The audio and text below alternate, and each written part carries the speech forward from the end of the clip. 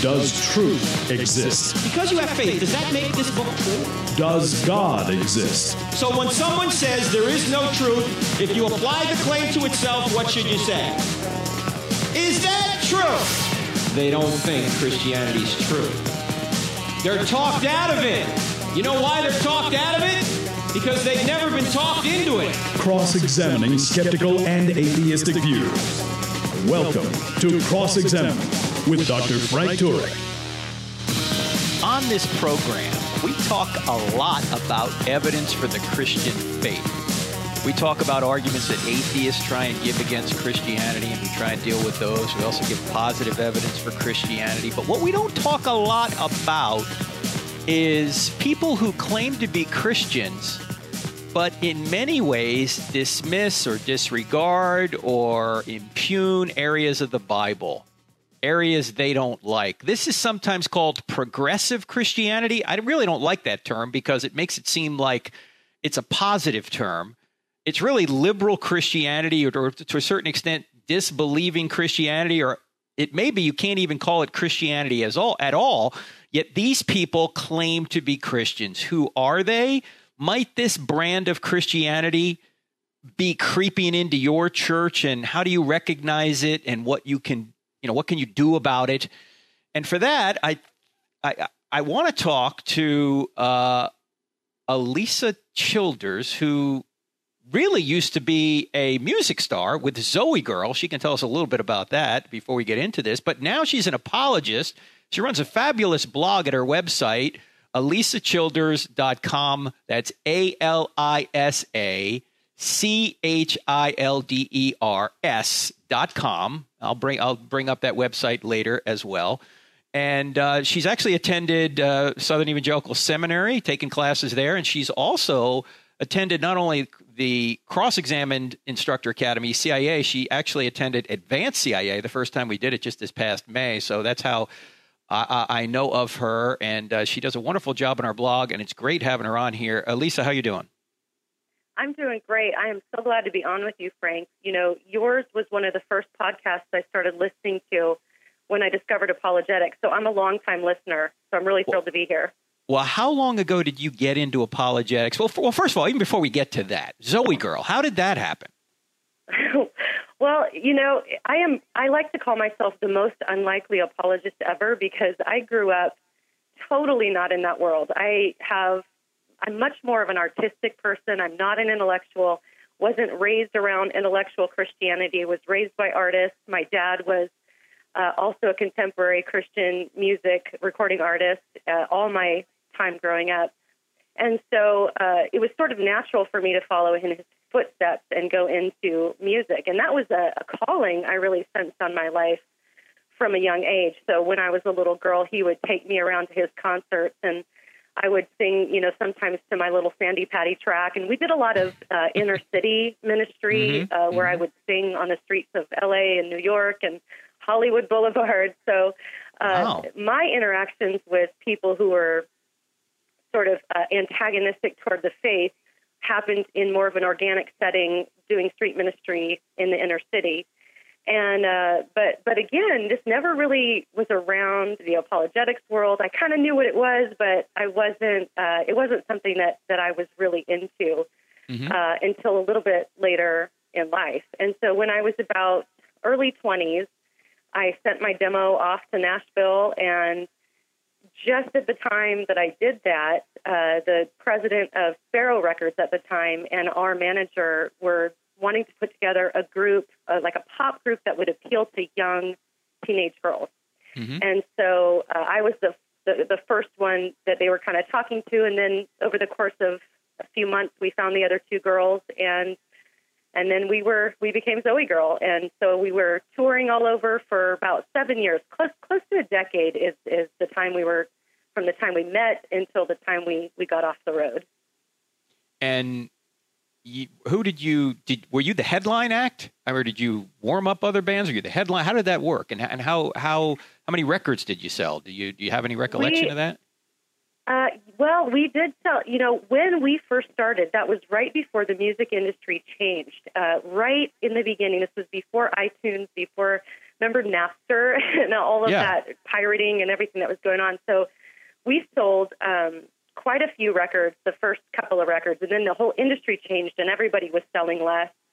And but I know that we played to over 1 million people over the time that we were together. We did some really fun tours. We opened for Carmen. We opened for the Newsboys and Toby Mac. And we did a couple of headline tours of our own toward the end. But, yeah, it was just a tremendous experience.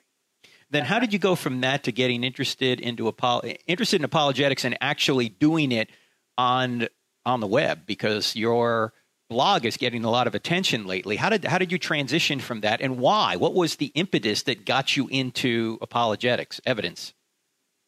Well, I like to call it the school of hard knocks, because what ended up happening is, just to back up a little bit, when I was a little girl, I gave my heart to Jesus when I was really young. I was 5 or 6 years old, and then as early as I knew how to read and write, I really began to study and read the Bible, and I've always loved the Bible. I always knew, I was raised to believe that the Bible was inerrant and inspired and the authoritative Word of God, and that was something that my life, it really worked in my life. I would read the Bible and apply it, and I just knew that this book was the Word of God and that it was true. But that was never challenged intellectually until I was a lot older. So fast forward to the time when Zoe Girl is slowing down a little bit, and we've all, by this point, gotten married and started to have babies. And so I had just had my first baby, my little girl, and I was doing some solo music just around town. And so a local church had invited me to do music at their for their Sunday service, I think it was. And so I went there and I sang some songs, and there was just this instant connection. I loved the people. I loved the pastor. My husband and I just felt such a sense of community with these people. The pastor was an intellectual. I had never really heard a pastor that would approach sermons from a more intellectual place, and I loved the way he would think outside the box. And at that time, having been raised in the church and raised in a Christian home, I had some questions of my own about how evangelicals were going about certain things. Maybe have we been showing a lot of love to this particular group of people, or, maybe we've been too uptight about this or that. And I had some of these questions that it seemed like a lot of the people around me, especially in this church, had as well. And so after a few months, the pastor invited me to be a part of what he called an inner circle type study ministry training class. And the class was supposed to last 4 years and be the equivalent of what you would get if you went to seminary or if you went to some kind of Bible school. And so I was really excited about it because I love the Bible. And when I got to the first class, it was within the context of this very small discussion-type class that the pastor revealed to me and to the class that he was actually an agnostic and that he wasn't sure that all of the things he was raised to believe were actually true. And he was very smart and very persuasive. And over the course of the months leading up to that, he had really won my respect and my trust as a pastor. And so some of the arguments that he was bringing out were very similar to the ones that atheists use. We spent time looking at the authorship of the Gospels and questioning whether they were really written by who we think they were written by, questioning the reliability, the historical reliability of the Old Testament, the deity claims of Jesus. We went through the essentials, and the pastor would kind of say, well, this one I think might be true. This one doesn't matter. So everything was fair game in this class, even the essentials of the faith. And so it just spun me out in a way because I had heard claims by atheists that were made against kind of the core gospel, but I had never really heard that coming from another Christian, especially Christian that I had come to really respect. Well, you already had progressive Christianity growing up right in your own church, and he revealed it to you. Quite often that's not revealed like that. But we're going to come back and talk to Alisa Childers. She's my guest today. You're listening to Cross-Examined with Frank Turek on the American Family Radio Network, our website, crossexamined.org. We're talking about liberal Christianity. What about it? How can you identify it? We're back in 2 minutes. Don't go away. Thank you for listening to the Cross-Examine podcast. This material is made available to you for free by the contributions of listeners like you. If you wish to support future podcasts, just go to crossexamine.org and click on the donate button, or simply use the donate feature directly on our app. Thanks.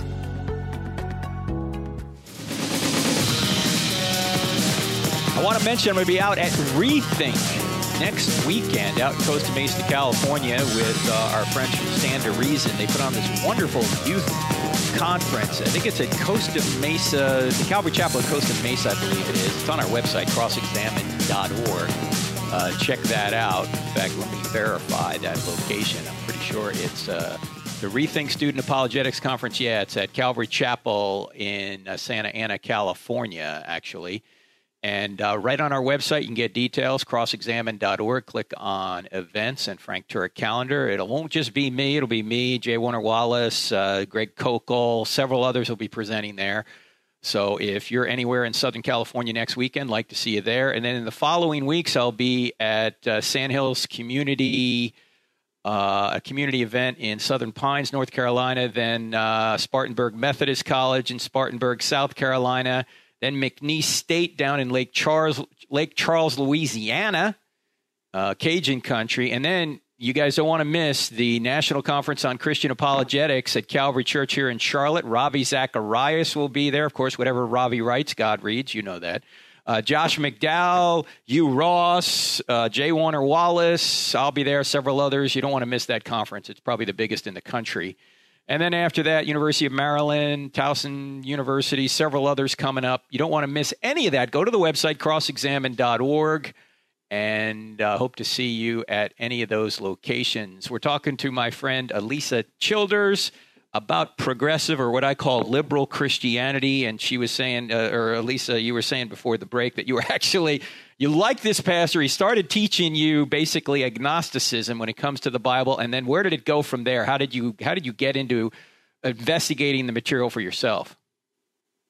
Well, that's the interesting thing is in this class, when he would bring up skeptical claims against the Bible or against some kind of essential doctrine of the faith, that's when I felt like it was a little bit of an even playing field, because the other stuff, like the facts he would have, I had never studied logic, I had never studied church history or anything like that, so I felt a little out of my element there. But when it would come into the realm of the Bible, that when he would take that out of context or misquote that's when it made me start to question all the other stuff he was saying. And so I remember just thinking, everything he's saying sounds airtight. It sounds perfectly logical and like it's very persuasive. But at the same time, I thought, well, I know that whatever evidence he has, and he's come to this conclusion, there's got to be somebody else that has the same evidence but has come to a different conclusion. And so I need to find that person and then assess both sides for myself. And so, but it was really, it caused a really dark time of doubt for me, because I had never really doubted my faith up until that point. And I think when I was a little girl, one time I asked my dad, how do we know God exists if we can't see him? And then, of course, this artistic hippie musician dad says to me, well, you feel him. And to me, that was a great answer. I was like, yes, I feel him. That's great. And so for me, feeling God was evidence that he was real. And so when I was challenged from an intellectual place as an adult, I realized that I had nothing to stand on because I had always based my life on the Bible. But when somebody was able to knock the legs out from under the Bible, I had nothing.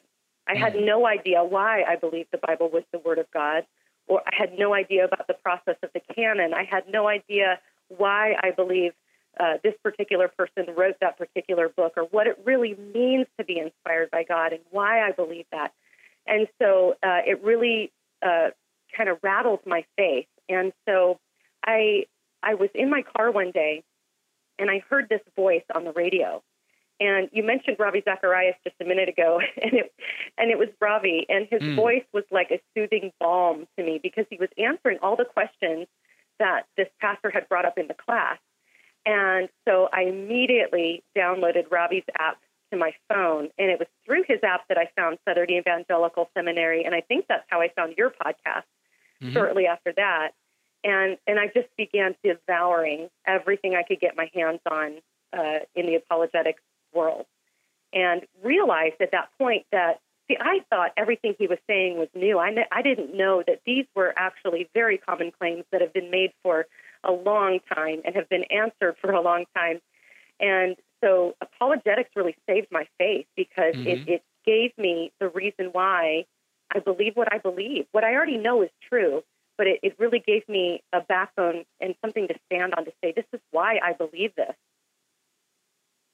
Well, Ravi was a good place to start, and then you branched out from there. Yeah. And how did you then get to the point where you are today? I mean, you started auditing, I know, classes over at Southern Evangelical Seminary, and then you've, of course, come to CIA. Did you just read these books and listen to these folks and then decide, I need to get involved in the game and actually go on the internet and engage people that way? How did that happen? Well, it's all your fault, Frank, because I decided to go to the Cross-Examined Instructor Academy, really at a point in my life when I had been studying apologetics for 6 or 7 years, and I thought, okay, I'm going to go to this thing and just see if this is something that God has for my life. And if not, I was ready to just sort of, I was satisfied in my own mind and my own heart about why I believe what I believe. And I was ready to just, pack it up and move on to something else. And if God wanted me to go back into music or whatever, I was just open. So I went to Cross-Examined Instructor Academy, and my first instructor was J. Warner Wallace. What does he know? And then you were my instructor the second day. And so at the end of my time at Cross-Examined, as I was leaving, I remember kind of just saying my goodbyes, and I said goodbye to you, and you said, you should start a blog. And so I went home and started a blog. So it's really all your fault, Frank. It's my fault. Well, you're doing great work. I'll take credit for that. You. Now, you've got several posts up here. In fact, one of them, I just noticed, you wrote about 2 weeks ago, a little over 2 weeks ago, about a woman by the name of Rachel Hollis, and she had written a book called Girl, Wash Your Face. And you did a little bit of review on her book. You read the book, and you got, I guess, 2 extreme responses from, wow, this is an amazing review, to basically you got cursed out. Okay. Yes. And this off of your website, this has 131,000 Facebook shares. Yeah. So somehow this blog, which is very well written, as all your blogs are, has struck a nerve somewhere out there in the internet. First of all, who is this Rachel Hollis lady, and what did you find with her book? What was good? What was bad? Just generally, we can't go through the whole article, but what did you find? Yeah. Well, it's interesting because I had never heard of her until just a few days before I got her book and read it. And a reader of my blog had messaged me and asked me if I had heard of her. And she said she's really popular. She's got this really popular book. And I think I had seen the book in Sam's Club when I was shopping one day. And so I went on her Facebook first. And the first thing that struck me is this girl is really good at creating community. She's got a very inviting page. She gives she does home decor. She does cooking advice, life advice, and she and her husband do these Facebook Live posts that are just cute, and she's adorable. And so I totally could understand why she was so appealing and why so many people liked her. But immediately on the Facebook page, I did notice that there was a strong message of we're not supposed to judge anyone for anything. And it was so militant that they would ban people for just kind of disagreeing with someone else. And I thought, well, that's interesting. And then I did notice a couple posts that really sounded a lot like religious pluralism, where she would say, it doesn't matter who you worship. I worship Jesus, but you might worship someone else, and we're stronger together, we're better together, that kind of message. And so I thought, this is worth looking into. So I got the book, and I read it over that weekend. And what really struck me about the book is, I kind of said this in my post, that it was exhausting to read, and I didn't mean that as an insult, as some people took it. But it was just all of the striving and all of the works-based approach to life. Just all of the things you need to be doing and all the things you're not doing. And it's okay if you're not doing them, but do them anyway. And it just seemed to be this very confused message. And so in the post, her book has to do with lies we believe and lies that she had believed about herself. And what was interesting is as I was reading her book, I thought, no, there's actually some lies that she believes that are informing the advice that she's giving in this book. And so the book was primarily just about you. It's just all about you. You are the hero of your own story. You are responsible for your own happiness. Your happiness comes first. You're the top, you're the first of your own priorities. And so her answer to everything was self-love. And of course, as a Christian, we know that Jesus doesn't call us to indulge ourselves, but to deny ourselves. And so say that again, kind of pointed because that out. That's really the key to progressive Christianity. Say that again. It really is. Jesus doesn't call us to indulge ourselves and everything that we want and what makes us temporarily happy. He calls us to deny ourselves. In fact, he talks about taking up our cross and following him. And so in the one place in the book where she did talk about the gospel, she said this. She said, I've studied the gospel and finally grasped the divine knowledge that I am loved and worthy enough as I am. And that really is the thesis of her book, I think, is that you are fine just like you are. Just love yourself and make yourself happy, and then you'll make other people around you happy as well. So no matter what you're doing, even if it goes against the scriptures, if you're happy with it, that's what's most important. And it doesn't matter who you worship. That's the message I got, yeah. Yeah, and don't make any judgments. I'm going to judge you for judging, so don't do that. Right. So not only is this, as you know, completely self-defeating, but if there ever could be a way of deceiving people, this would be it, because it sounds so right, it sounds so good, it sounds so attractive. It sounds like the lie of Satan in the garden. You want this for yourself. Don't listen to what God says. If you do what you want to do, you're going to be happy, regardless of what God says. Don't pay any attention to him, and you'll become like God. And you do you find this kind of attitude throughout this progressive or liberal Christianity? We only got 30 seconds, by the way, before the break, but go ahead. Yeah, Rachel Hollis in her book is a perfect example of the message that's coming out of the progressive Christian camp. It's a very relativistic approach to faith. It's whatever I feel right about. And, it's very pluralistic. Whatever your path to God is great for you. And I have found that to be really true in the progressive world.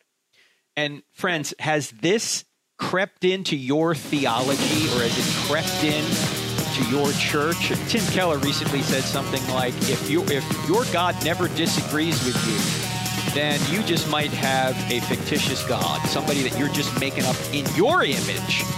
Is that the case with you? Does God agree with you on everything? And you're not going to the scriptures for who God is? We'll talk more about it with Elisa Childers right after the break. Don't go away. I'm Frank Turek. Back in 2 minutes.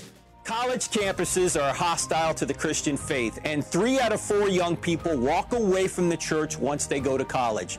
That's why we go to college campuses and present I Don't Have Enough Faith to Be an Atheist in the United States and even all over the world. When we do this, we don't charge students a dime.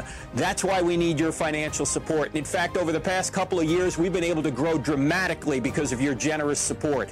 And 100% of your donations go to ministry. 0% go to building. So when you give to Cross-Examined, you'll be giving to help us go reach young people where they are. Would you consider giving today? Thank you so much, and thank you so much for what you've done already.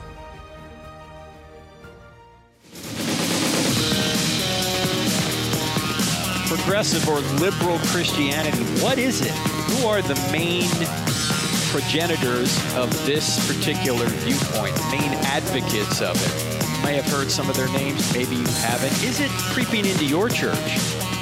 And what can you do about it? I'm talking to Elisa Childers. Her website, elisachilders.com. Great blog you want to check out there. She's getting a lot of attention because she writes some great articles, great posts. And we were just talking about one related to a book written by Rachel Hollis, who apparently is selling a lot of books. Her book is called Girl, Wash Your Face, and Lisa was just talking about some of the issues with that book. You've also, Elisa, and by the way, the title of Elisa's podcast, not podcast, but you do have a podcast, but this particular article is called Girl, Wash Your Face, What Rachel Hollis Gets Right and Wrong. It's got 131,000 shares as of this week, so you can check that out. You also talk a little bit about 5 ways progressive Christianity and New Age spirituality are kind of the same thing.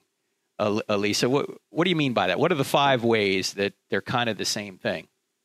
Well, this was really interesting to me. I just turned in 2 chapters that I'm contributing to an apologetics book for moms that's coming out in 2019. It's called Mama Bear Apologetics, 11 Cultural Lies and How to Keep Your Kids from Swallowing Them.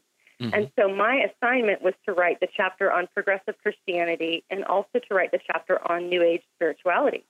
So as I began to investigate New Age beliefs, I could not believe how similar they were to the beliefs in the progressive Christian world. And so I just kind of worked up a blog post tying those beliefs together. For example, one thing in the New Age is a redefinition or an abandonment of the concept of sin.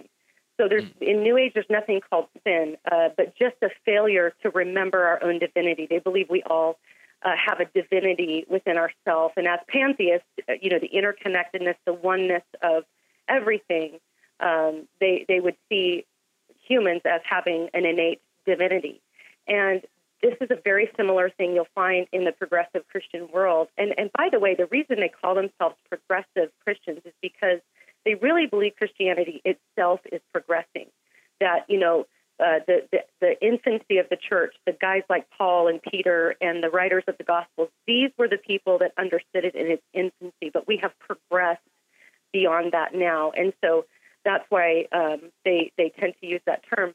But in the progressive world, there's no concept of sin. They don't believe in original sin, generally speaking. And what's interesting is often they'll reinterpret the Adam and Eve story to say it wasn't sin that separated us from God, but a failure to realize how beloved we were by God. So Adam and Eve, it wasn't their sin that separated them. It was when they withdrew themselves out of shame that they were separated from God, which is really interestingly similar to the thing in New Age where it's just a failure to remember your divinity.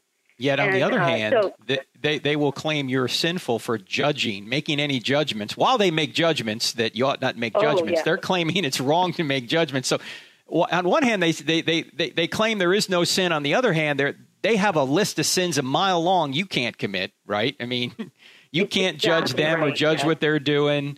They're probably pretty socially liberal when it comes to the issues that we argue over in the culture, whether it's abortion or same-sex marriage or transgenderism or any of these things.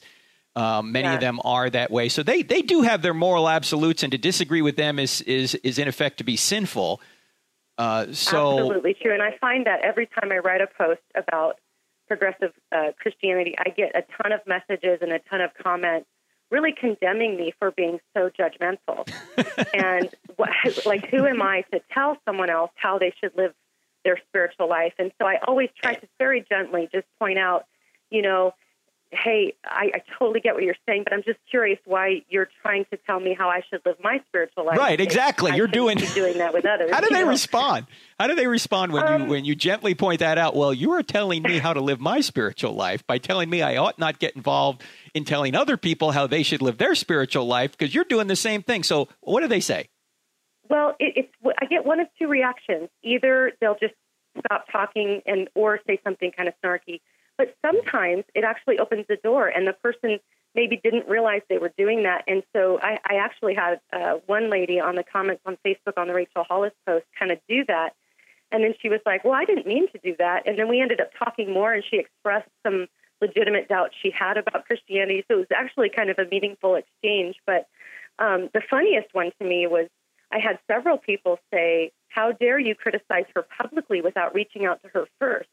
And so I finally kind of just went on the comments and said, hey, just want to point out that none of the people who are criticizing me publicly for writing this book review contacted me privately first, you know? And it's just, I think it's when we read in Romans 1 about the understanding being darkened, I think sometimes there's just not an ability to really grasp the logical fallacies that are committed when they're arguing against, because it's really relativistic. It's but like you said, that's a dogma in and of itself. You know, I remember we were down in Dallas, Texas, Jim Wallace, Mike Adams, and myself for our Fearless Faith Conference. It was one of the first ones we ever did, maybe 2 or 3 years ago. And we're all at the book table, and some lady came up to me and said, "Hey, do you have a good book on Buddhism?" And I said, "Why?" And she said, "Well, a friend of mine who was a Christian now claims to be a Buddhist." I said, "Look, I don't know your friend. It could be that maybe she sincerely is a Buddhist, but let me ask you a question.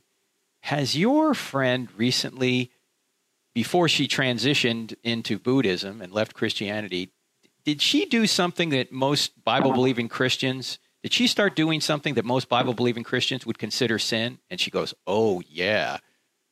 I said, "I don't know this woman, but I would venture to say that the reason she claims to be a Buddhist now is not because she thinks Buddhism's true and Christianity's false, but because she just wants to do something that is immoral, but she'd rather retain some sort of spirituality without any moral accountability." And the lady just looked at me and went, "Bingo." Now, it's hard to figure out, obviously, motivations for many people, but it seems to me, and correct me if I'm wrong, but it seems to me this could be the motivation behind much of this progressive Christianity. They want to have some sort of moral non-accountability. They want to do whatever they want morally and still have some sort of spirituality. True? I do believe that's true. In fact, one of the main driving forces behind the progressive movement is an acceptance and activism for LGBT rights and inclusion within the church. Mm-hmm. And I hate the word inclusion, though, because it implies that people who have a biblical view would somehow not include someone because of what they struggle with. And that's not what we're saying. But when they say inclusion, they mean without repentance. So, right. They're fighting for that within the church. And that's a big tenet in the progressive church. Yes, it's very important to draw the distinction between people in the church and repentant people in the church. Everybody in church is a sinner, but not everybody in the church is a repentant sinner. And everybody's welcome in the church, regardless of what sins they're engaged in. The only people who are not welcome in the church, according to the Apostle Paul, are those who claim to be Christians and yet are engaging in behavior and advancing behavior that is clearly against Scripture. They're the ones who are advocating for behavior, and you could read about this in 1 Corinthians 5. Paul says, expel the immoral brother. In other words, expel the person who says he or she is a Christian, yet is advocating immoral behavior and engaging in it. That's the difference. Yeah. And so everyone's inclusive in the church to say we include everybody who's a sinner can come here. But what you can't do is claim to be a Christian and say that known sin is not sin. Right. And that's what progressive Christianity does. And that's what progressives are really fighting against. They're fighting for inclusion. They're really fighting to redefine to where it's not considered sinful. And they have a very elaborate biblical case they make, and it's definitely a motivating factor for sure. Now, you also say that universalism in this article is one of the things that progressive or liberal Christians advance, and so do New Agers. Why universalism? What do you mean by universalism? Well, there has been watching this movement kind of get going really in the last 10 years. I think it's become, we've always had liberal Christianity. J. Gresham Machen was, writing about this in the early 20th century. But I think the difference between then and now is that the liberals have never been more unified, and they've never been more organized and mainstreamed. So this really is getting into a lot of churches without people even realizing it. And so back in, when I was sort of in 2011, when this was just kind of getting off the ground and into the mainstream, there weren't a lot of progressive Christians that were saying, "Oh, we're going to throw out hell. We're going to throw out, the Bible as authoritative." They were kind of still trying to claim those things. But then I think one of the driving forces behind the universalism was Rob Bell when he came out with his book, Love Wins. And the book was more, see, this is the other thing about progressive Christians is they thrive on being as vague as possible. Right. So it's really tough. If you read Love Wins, he doesn't actually ever come out and outright deny that there's something called hell. He does a lot of redefinition. He does a lot of kind of skirting around it and saying what it could be this. And so it's kind of difficult, but like he talks about heaven and hell as literal places. Doesn't it, What's Elisa? that? It sounds very deceptive. It sounds, you come it as an is. angel in light and you obscure things, you kick up a lot of dust, you use a lot of phrases that sound real good. In fact, you even have an article on your website about Rob Bell and the Bible, human book or divinely inspired, and you carefully read it and you say, I really like this guy, but when you look at the premises that he doesn't state explicitly but are kind of underneath what he's trying to declare, they're wrong. And you point that out clearly. It's very much like in Jehovah's Witness and Mormonism, where they'll use some of the same words, but they mean very different things when they use those words. For example, inspiration. Rob Bell has a whole section in his book about what it means the Bible to be divinely inspired. And so he's not going to say, no, it's not inspired, but he means inspired in a completely different way than we've historically understood the doctrine of inspiration to mean. Yeah, and like so Shakespeare was inspired, right? It was something that lifted people up. It didn't mean that God had somehow guided it. Right, and he kind of refers to the Bible being inspired after it was written. So it's like they wrote it and he made it inspiring or something like that. We're talking to Alisa Childers, her website, AlisaChilders.com. You want to check her out there, particularly her blog and her podcast, because she really zeroes in on this liberal Christianity movement. And how can you identify this as creeping into your church? We'll talk about that in the final segment. I'm Frank Turek. You're listening to Cross-Examine with Frank Turek on the American Family Radio Network. Don't go away. If you find value in the content of this podcast, don't forget to follow us on Facebook, Twitter, and Instagram, where you can find more. Just type Cross-Examine or Frank Turek on the search bar. Also, visit our website where we add new videos, articles, and free resources daily.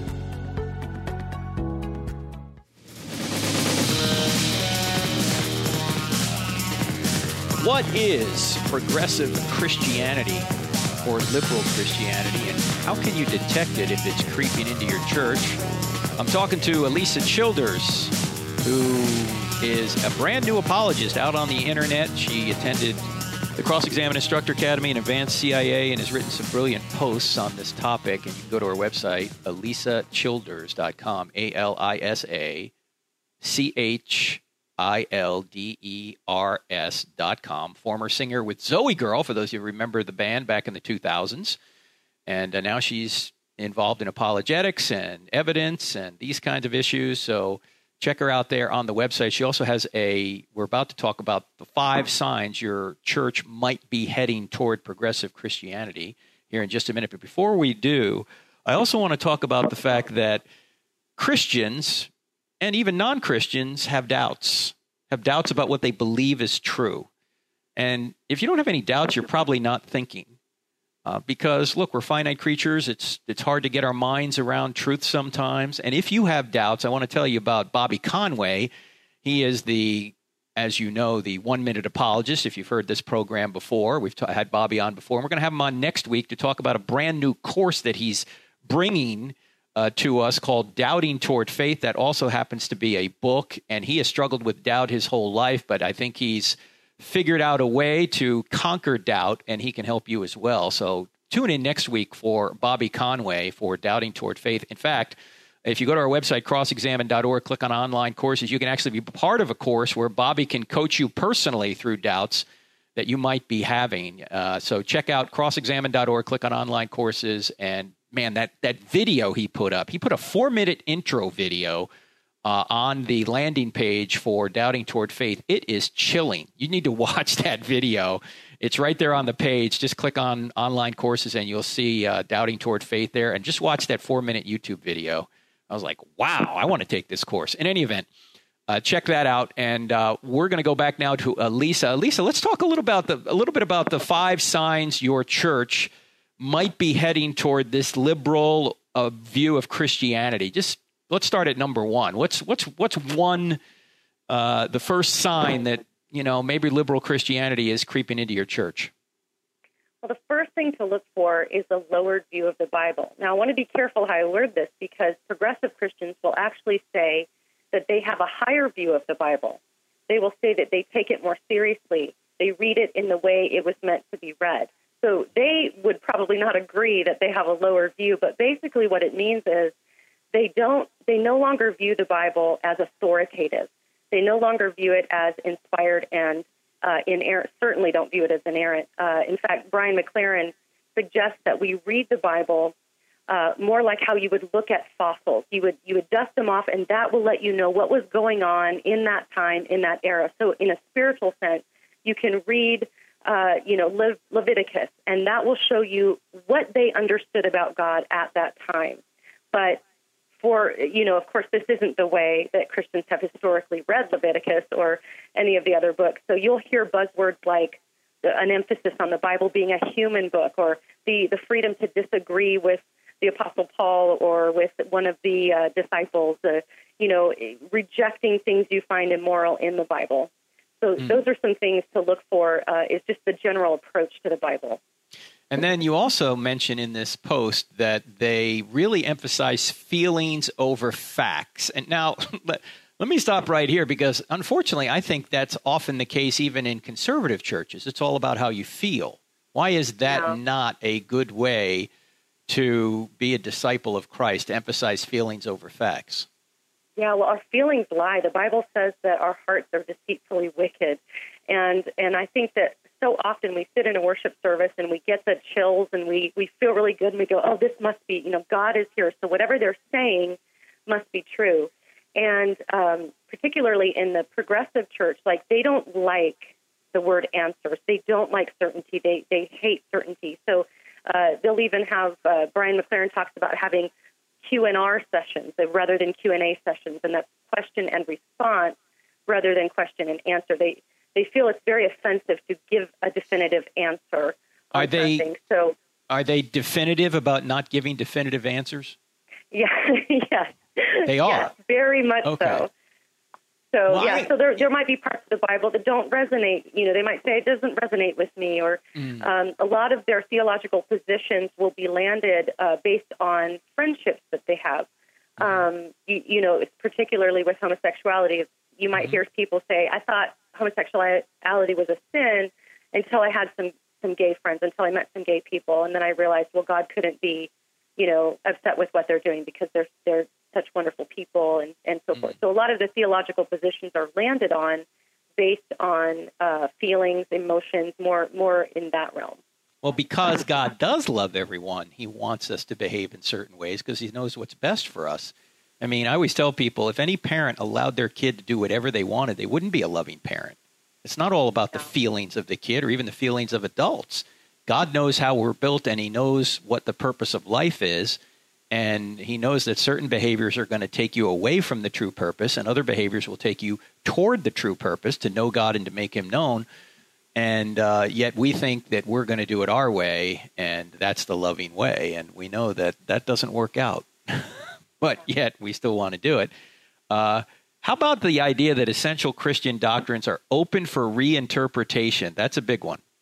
Yeah, this is a big deal in the progressive church, is that, in fact, I note in my article here that a very popular progressive blogger and author, John Pavlovitz, he wrote, when he was defining progressive Christianity, he said, there are no sacred cows, tradition, dogma, doctrine, it's all fair game, because all pass through the hands of flawed humanity. So in the progressive mindset, we can look back at, say, the Council of Nicaea and say, these guys were all flawed humans. So we need to make sure we agree with what they said. So let's take the deity of Jesus and decide if we think that's really true. And often the answer is that, a lot of progressive Christians will deny the deity of Jesus. There are some that will affirm it, but at the end of the day, it's all up for re-examination in a sense. And so one place we really saw this was a blog post from a progressive Christian children's pastor last year, I believe it was, about how to talk to your kids about Easter. And this pastor was saying basically that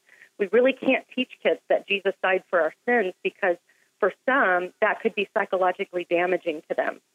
And so, again, it's really more about the feelings rather than about the truth of who God says he is and what he's done.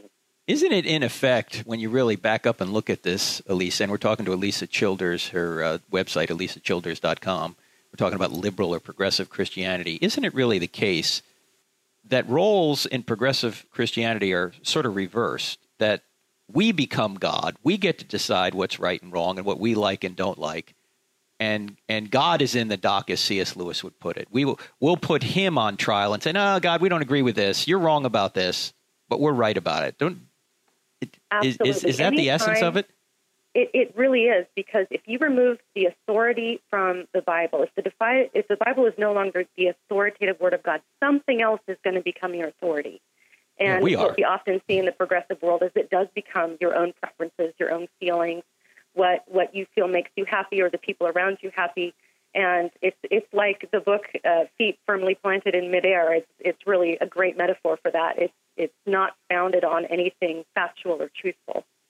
Now, one of the other signs your church is going more toward progressive or liberal Christianity is this, you say the heart of the gospel message shifts from sin and redemption to social justice. Now, you're not saying we shouldn't be concerned about social justice. You're saying that the focus changes, correct? Right. Well, again, just like if you remove the authoritative Word of God, you'll get authority somewhere else. If you don't have a message of redemption, you'll have to find it somewhere. So they obviously look around and see that the world is broken. So rather than out of the gospel transformation, helping the poor, which is how I was raised. I was raised around homeless people, and we did lots of street ministry. So that was very much a part of the Christianity I was raised with. But if you remove the atonement part of that, which a lot of progressives really hate the atonement, they call it cosmic child abuse.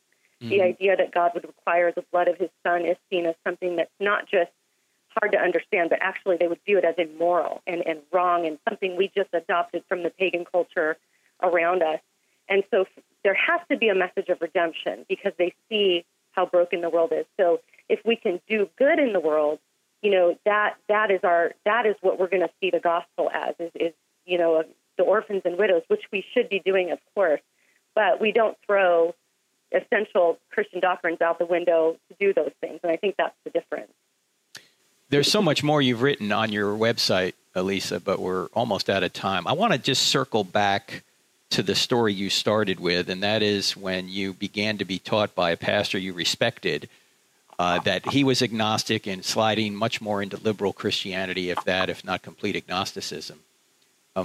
What ultimately happened to him, and what did you do? Did you stay in that church, or kind of close the loop for us? What happened there? Yeah, well, the class was supposed to last for 4 years. I made it about 4 months, and then my husband and I we decided we had to leave. We had kids there, and we just basically decided we can't raise our kids here. And to be honest, I couldn't handle much more of it. It was really just wrecking my faith. And so we left the church, and several years later, this pastor finally came out on a Sunday morning and started to express his real beliefs. And so he came out in favor of LGBT inclusion, gay marriage, and then from there began to fall even further down that slippery slope. So the church went on to self-identify as a progressive Christian community.